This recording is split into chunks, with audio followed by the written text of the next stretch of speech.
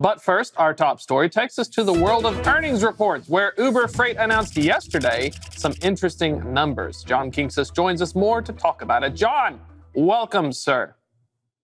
How you doing, everybody? Doing good to see you, Thomas. Pretty good to see you, Kaylee. Good to see you as well, John. Let's jump right into it for Uber Freight's earnings numbers. What we're going to be expecting is a little different than what we've seen for some of these other companies, and honestly, not super great, right? No, and Uber Freight's very tough because there's no peer company. I mean, how do you compare a company that was a digital brokerage, then went out and bought Transplace, which is really like a shipper transportation management system, and put that combination together?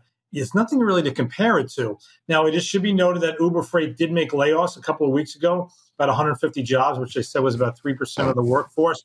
And they said that was all from the digital brokerage. So that's kind of like the legacy Uber Freight operations, which suggests that the Transplace business, the legacy Transplace business, was probably doing okay, that it didn't get hit with any.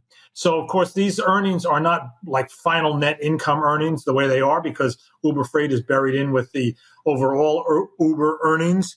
And it showed a downturn in revenue. It showed that their EBITDA, which is really the prime measurement for them, went negative after being slightly positive in the third quarter. So really, at this point, you kind of almost want to look at them sequentially rather than year to year. Year over year, they kind of did better than last year, but year over year, they were just taking on Transplace. So yeah, I mean, it was not a good quarter. Their revenue was down, which suggests that's not really surprising, because their revenue is going to be on the brokerage side, a haircut from every deal they book. And we know that the value of those deals was going to be a lot lower, given that the size of the invoices they would have booked was lower. So, I mean, not really a shocker. Nothing really to move the Uber stock, because the Uber stock is always going to be moved overwhelmingly by what they call the mobility business, which of course is moving humans rather than freight. So I guess it wasn't a shocker, but it does kind of show that the Transplace acquisition isn't enough to make them EBITDA positive. They're going to have to do it also on the digital brokerage side. Do you think that Transplace's acquisition was maybe the anchor to keep them alive? And if they hadn't have done that, maybe they possibly could have fallen off? If we see earnings results like this, and knowing that the Transplace numbers were enough to just keep them anchored, do you think that without that it would have been lights out for Uber Freight?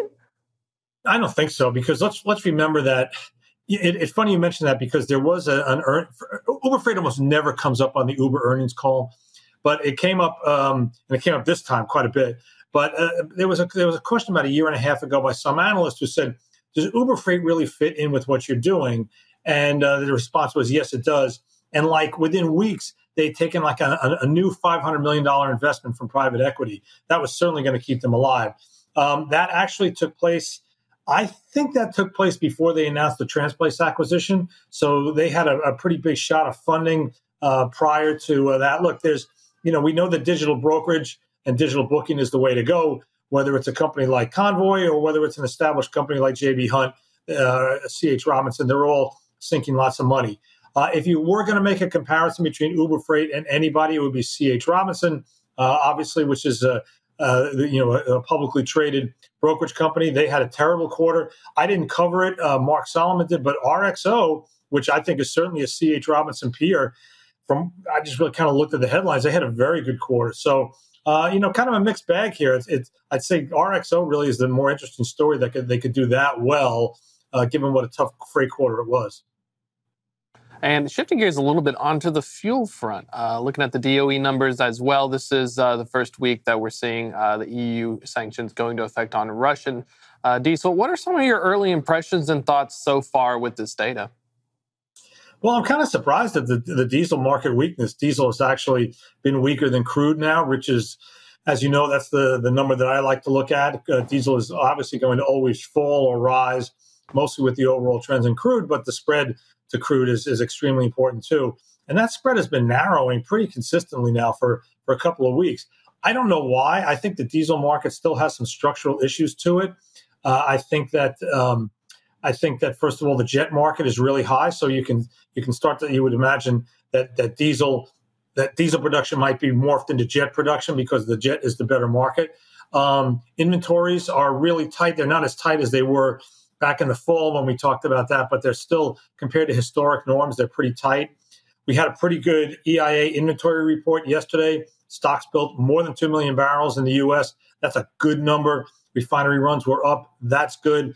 But I'm not sure that I fully get why diesel's been so bearish. The winter's obviously a very big reason. Winter as a factor in diesel, I think is over here. On February 9th. You've done most of the heating. Whatever you're going to need to heat from now on can be drawn from heating oil stocks that are already in place. So I already look into next winter. Are we going to get another really warm winter, or you get a cold snap? And you're going into the build season at a pretty low level. So I'm still a little bit bullish on diesel. I'm surprised at the steep fall, getting relative to crude. So alongside of that, Johnny Gilbert's been talking a lot about the spread between retail and rack prices here these last few days. He's going to touch on that a little bit later on in our carrier updates. What are your thoughts there on how that's changing, how that market looks right now? I think that's a market that always has a significant lag in it.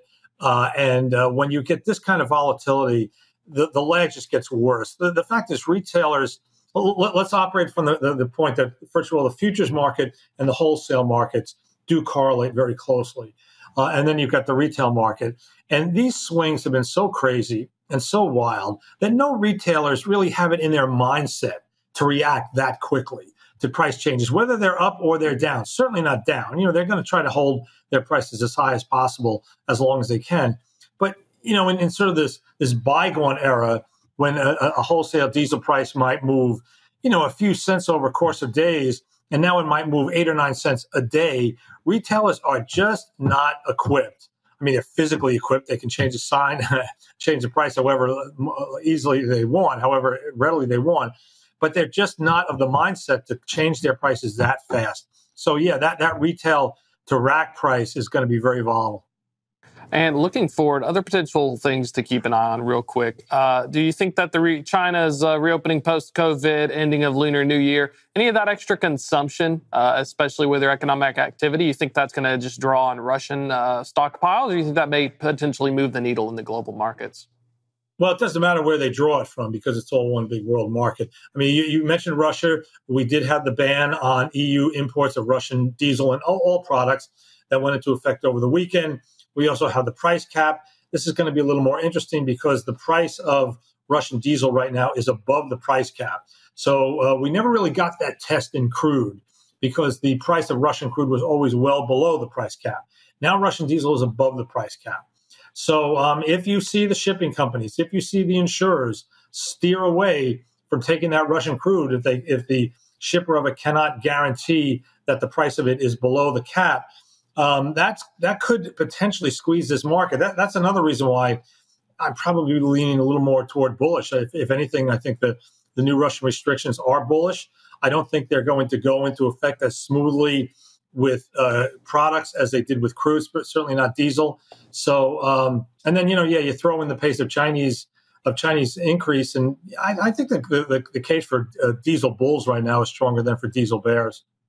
All right, John, thank you so much for joining us to talk about both of these topics. We can catch you drilling deep tomorrow afternoon. Any sneak peeks of what's up on the episode? I taped it so long ago, I got to remember what it was about. Sarah Chu, she's a professor up the road at the University of Tennessee at Knoxville. Just joined the logistics team up there.